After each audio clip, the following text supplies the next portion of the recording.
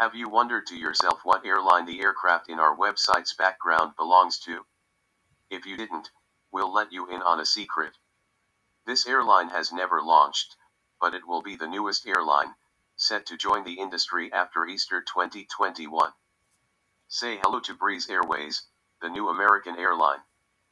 Founded by David Neil Eman, most famous for kickstarting JetBlue and WestJet, Breeze will start operating with three E190s, leased from Azul Airlines Brazil. Azul was also founded by Neil Eman. Breeze has also signed a memorandum of understanding for 60 A220s. It is understood by Simple Aviation that the Embraer jets are a short replacement until the A220s arrive. Originally named Moxy, Breeze was renamed due to a clash with the Marriott hotel brand Moxy. Breeze will follow a low-cost carrier strategy, but has announced a first-class product will be introduced.